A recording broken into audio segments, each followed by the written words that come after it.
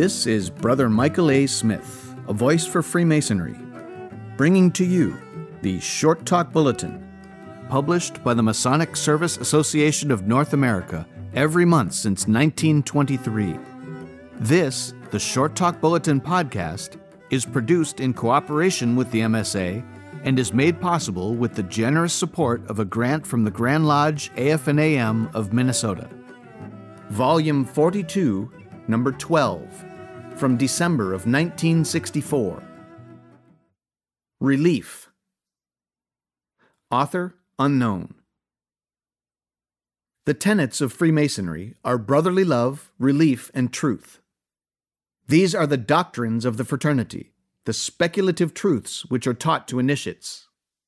A tenet is something held firmly.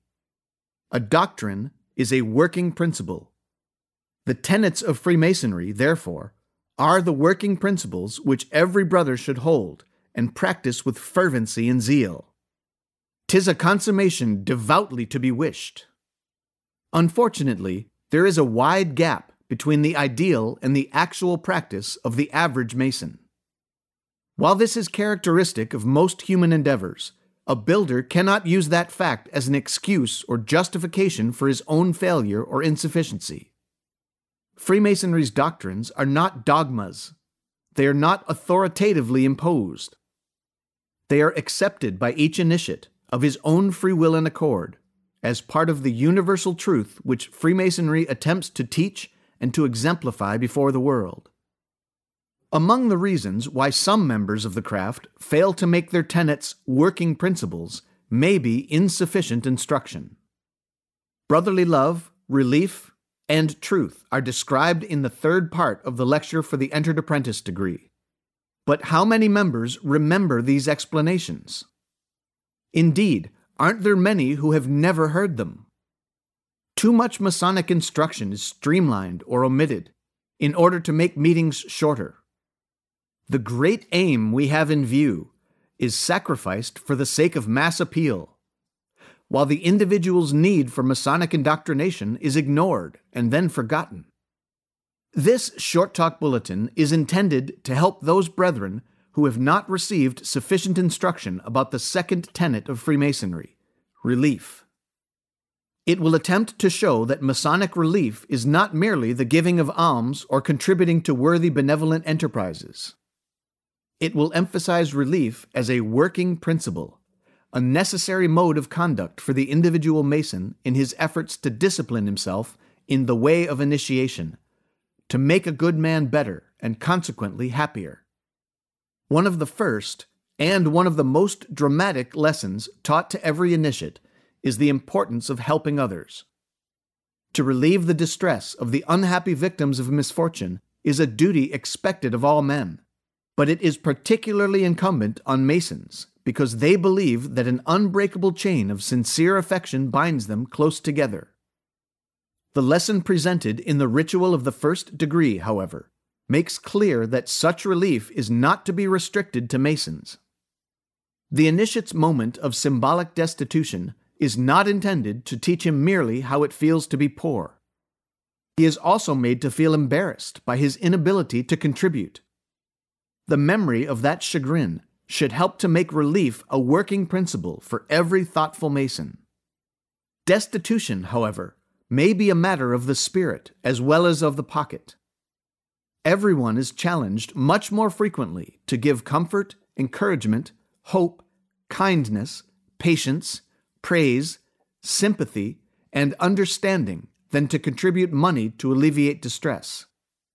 No man who has trained himself to exemplify brotherly love need ever be embarrassed by his inability to soothe the unhappy, to compassionate their miseries, and to restore peace to their troubled minds. No other kind of relief is more needed in a troubled world. The poor in spirit suffer greater deprivation than the economically destitute. This is why the monitorial lecture about relief stresses the spiritual activities enumerated in the preceding paragraph. It makes no mention of money. It emphasizes the fact that relief is primarily a matter of sharing one's feelings of brotherly love whereby we are taught to regard the whole human species as one family, as created by one almighty parent and inhabitants of the same planet, and designed to aid, support, and protect each other. Once a Mason has really trained himself to regard every man as his brother, it becomes natural for him to feel the impulses which prompt him to relieve the distressed, whether they suffer physical wants, fears, sorrows, wrongs, or bitter grief. This is where the individual brother plays his part in creating a favorable image of the craft. Its importance must be emphasized in the instruction of initiates. In many jurisdictions, a new member's first experience with Masonic relief is in contributing to the Masonic home and/or hospital. Part of his initiation fee may have been assigned to that. As long as he continues his membership, he makes an annual contribution to the operating funds of the institution in the form of a per capita tax levied by Grand Lodge. In other Grand Lodges, the individual Mason gives to a general charity fund. Unfortunately, per capita taxes rarely arouse the generous feeling that one is flying to the relief of a distressed worthy brother. They become a routine requirement to comply with, uninspiring to most, and resented by some. Brethren need instruction in the purposes and accomplishments of the Grand Lodge charity funds. Where a home or hospital is involved, every brother, especially a new one, needs to be told how his money is being used for that purpose. Such an explanation should be part of his initiatory instruction.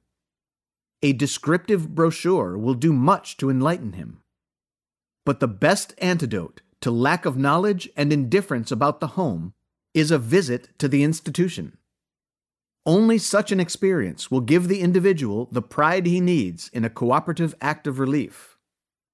Only such a visit will make relief a working doctrine for him. It's important that the individual member acquire such an understanding. Modern life, increasing costs, and especially the tremendous growth and mobility of populations have made it necessary to organize larger and larger cooperative acts of relief, like homes and hospitals, benevolent foundations, and Masonic camps.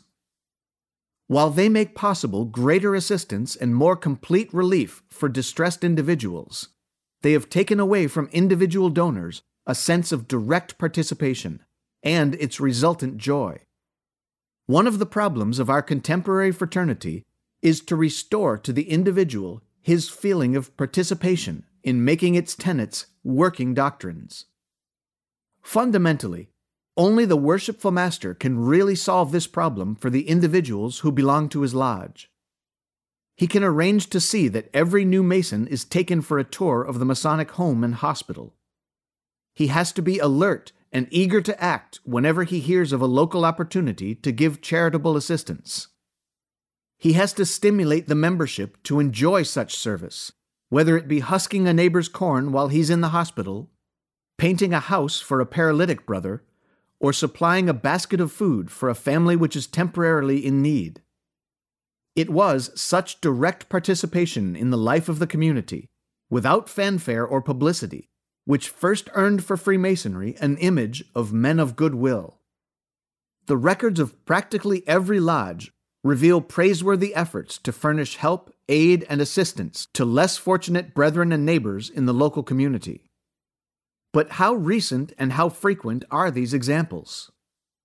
No one has seriously answered the questions of Most Worshipful Brother Dwight L. Smith of Indiana when he wrote 2 years ago, quote, "In how many Masonic halls is the box of fraternal assistance passed? In how many halls should such a box be found? How often are the members of a lodge called upon to assist in person in some act of true Masonic charity? Are they ever asked to visit the sick? Or is that assignment turned over to a retired brother who has nothing else to do? In far too many lodges, the payment of the annual per capita tax to the Grand Lodge is looked upon as the full discharge of all obligations pertaining to charity, an act which relieves every individual member of further concern for the year ending December 31st. End of quote. Then, recognizing the tremendous power of the individual Mason when he is properly instructed and spiritually motivated, Brother Smith asserted, quote, "Given the challenge to practice Masonic charity in its intimate and personal form, almost any lodge and almost any individual Mason will respond with enthusiasm. I want to know what individual Masons are doing to relieve distress in their own communities by their own efforts." End of quote. When the individual Mason was first brought to light, he was taught by a symbolic act of destitution that he must respond to distress as an individual. It was not a committee or a foundation that he was asked to assist. It was an individual friend or brother he was taught to help. Such neighbors are always at hand, especially if one remembers that all men need spiritual relief and assistance, no matter what their economic circumstances may be. To soothe the unhappy is the first description of relief given in the lectures. With enough imagination, one can convince himself that he has helped to produce that result by his contribution to the Masonic Home, a Shriners Hospital for crippled children, or the Grand Lodge Charity Fund. To see a bewildered elderly widow settled comfortably in a pleasant room at the home, her fears of want, her dread of illness, her loneliness soothed by the loving ministrations of the staff. All this can be imagined. But does such a mental image stir one's affection and joy to the same extent that direct relief to a neighbor can do? That unhappy brother, whose proposal for the good of the lodge has been rejected by an overwhelming negative vote, has anyone realized the taste of ashes in his mouth and tried to lessen the hurt and embarrassment to his feelings? To soothe the unhappy is not only incumbent on Masons in charitable programs. It is a necessary chord in the harmony of the lodge. It is not enough to reject a brother's well-meant but undesirable proposal. He must be helped to understand that his zeal for the lodge is truly appreciated, but that his suggestions are presently unwise or impossible of achievement. In this sense, it can accurately be said, relief begins at home. To sympathize with their misfortunes is the second example of relief enumerated in the lectures. Sympathy, if it would really provide relief, must be more than feeling with another person. It must be more than pity. It must be deep compassion, the ability to suffer with the victim of misfortune. Only by such a deep involvement can one feel the need to act, the urgent necessity to do something to help. Relief, then, becomes a working principle. It's easy to write a check to assist in the rehabilitation of a community wrecked by disaster, like hurricane, earthquake, flood, or volcanic eruption. Such catastrophes are exceedingly dramatic. They compel our attention because of the immediate need caused by overwhelming destruction. Men hasten to aid, support, and protect each other when the forces of nature inflict such cataclysms upon the society of mankind. In such cases, men respond to the needs of the unfortunate as if they were personally involved. Support for Red Cross disaster relief on a global scale has demonstrated this frequently. The generous help from all Masonic groups during World War II to establish Masonic service centers at military camps was a similar response. In times of peril and of cataclysm, men find it easy to sympathize with the misfortunes of others. In fact, their imaginations are stirred enough to display the third kind of relief described in the Masonic lectures: to compassionate their miseries. Relief has become a working principle. But there are other victims of misfortune whose miseries are less dramatic because they are prolonged or more commonplace. Yet they need and deserve sympathy and compassion, as well as practical material relief. Does the lodge have a member with a weakness which creates difficulties for the family and the community? Even good men sometimes go haywire, under intense pressures, like those of an unhappy marriage, too competitive a business situation, or frustrated ambition to serve the lodge. These problems develop gradually. Sometimes they are too patiently overlooked. By some, they are ignored. It's none of my business. But where is brotherly relief? That is, sympathy and compassion, tactful but practical advice, understanding and encouragement, more directly needed and more properly given. What do the points of fellowship really mean? Relief must be a working principle within the lodge itself. To visit the sick is one of the oldest traditions of Masonic relief. It needs re-emphasis in the life of every well-governed lodge. Each new Mason should be trained to serve on the sick committee. He needs to share in the joy of the simplest but most satisfying program of relief.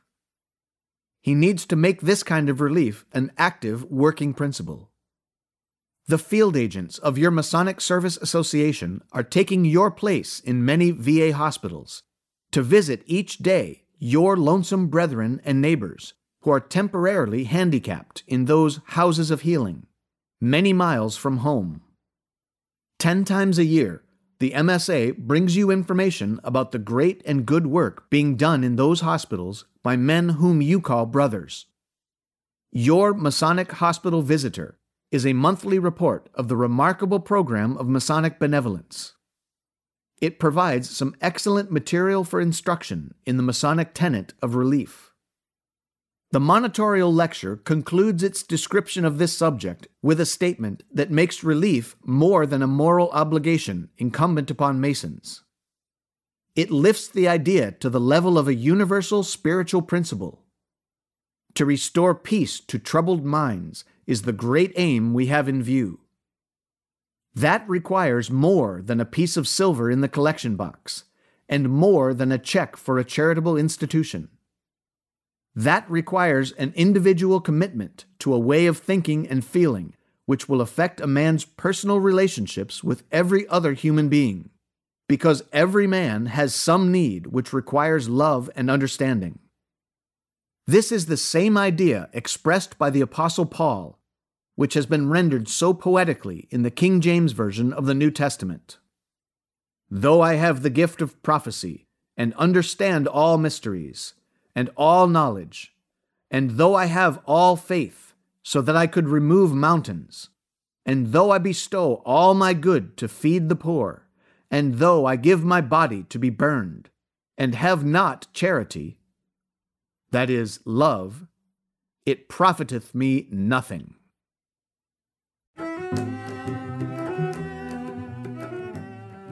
This is Brother Michael A. Smith, a voice for Freemasonry, and this has been the Short Talk Bulletin podcast, produced in cooperation with the Masonic Service Association of North America for the purpose of providing a common stock of vetted Masonic information to all of the constituent lodges of all of the member jurisdictions, and is made possible through a generous grant from the Grand Lodge AF&AM of Minnesota, who have been engaging and inspiring good men who believe in a supreme being to live according to the Masonic tenets of brotherly love, relief, and truth since 1853.